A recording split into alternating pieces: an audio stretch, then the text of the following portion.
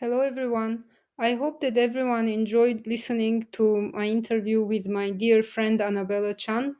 Her story and the way she built her business is incredibly interesting. And inspired by that interview, I want to talk to you about creating and building a successful jewelry brand, particularly in the post pandemic era. It's quite interesting to see because in the fashion and luxury industry overall we see a stagnation, even uh, the sales falling. But unlike other categories of the luxury industry that are much more stagnated, we actually see some newness, new entrants, and even some growth in the jewelry industry despite the pandemic. So let's take a look at what jewelry brands have done differently. And I see there are several factors here at play. One of them is an authentic language, an authentic, very unique language that the jewelry brands have.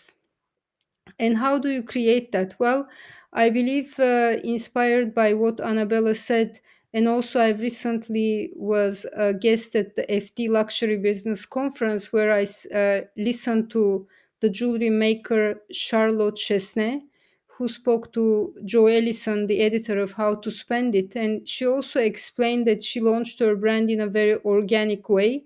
She wanted to express her point of view, which is very much the key here. She said she never wanted to launch a brand thinking this is going to be big, I'm going to have all the buyers coming to me. Instead, she previously worked in ready to wear and she found her signature through that path. She wasn't aware of the rules of jewelry making per se, and this way she was able to achieve a very unique look in her jewelry design. We see the same thing, I'm sure, when you listen to Annabella's interview, you understand that authenticity which comes across very clearly. Annabella never set out to launch a very big jewelry brand. I'm sure all of us, when we start jewelry brands or fashion brands, we want to make it. We want to make it successful. But what was driving the successful jewelry designers is having that unique and key authentic look. And I feel that's also the key when you are starting out.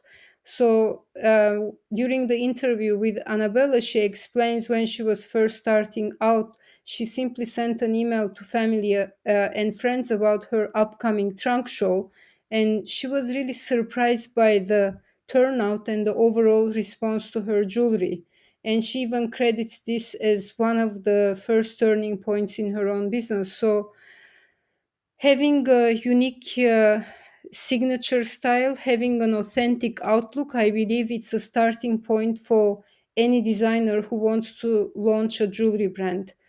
And the second point is being curious and asking the right and sometimes the difficult questions. In the interview with Annabella, she talks about going to Sri Lanka for her honeymoon and going to diamond mines. And she went behind the scenes at these mines and began to question the entire process and how she can do better, how she can improve it. And her answer was lab grown diamonds. This is how she initially started to use lab grown diamonds. So she also makes jewelry out of recycled soda cans. Curiosity and ability to ask the right questions made her a pioneer in this industry.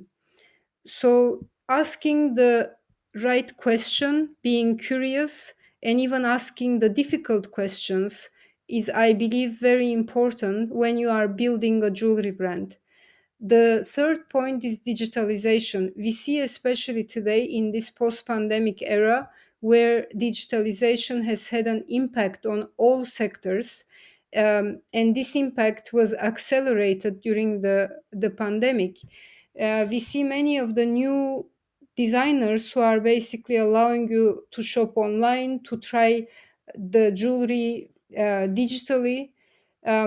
But more importantly, we feel that this digitalization process gives an advantage particularly to small brands who are able to utilize digitalization in a unique way. They can tell their stories creatively instead of relying on brick and mortar shops to do so.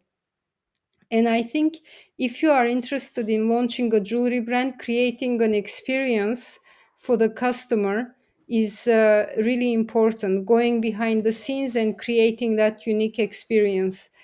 So, talking to your customers directly, telling your story, telling the customers why you are different and unique.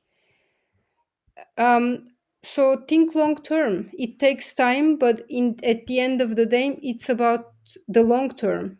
As Charlotte Chesnay says as well, I've taken the decisions that were not easy, but I was building for later. It doesn't happen overnight. Especially with jewelry, you need to build a clientele, get people on board. Jewelry is not a fast moving product. It's not commercial, it's an emotional product. It takes time to establish yourself. So, when sourcing materials and designing, always think long term. I hope you've enjoyed this episode with Annabella, and stay tuned because we are going to have on the 15th of July another very exciting guest speaker, Renata Karkova, who is the fashion director of Tatler Russia.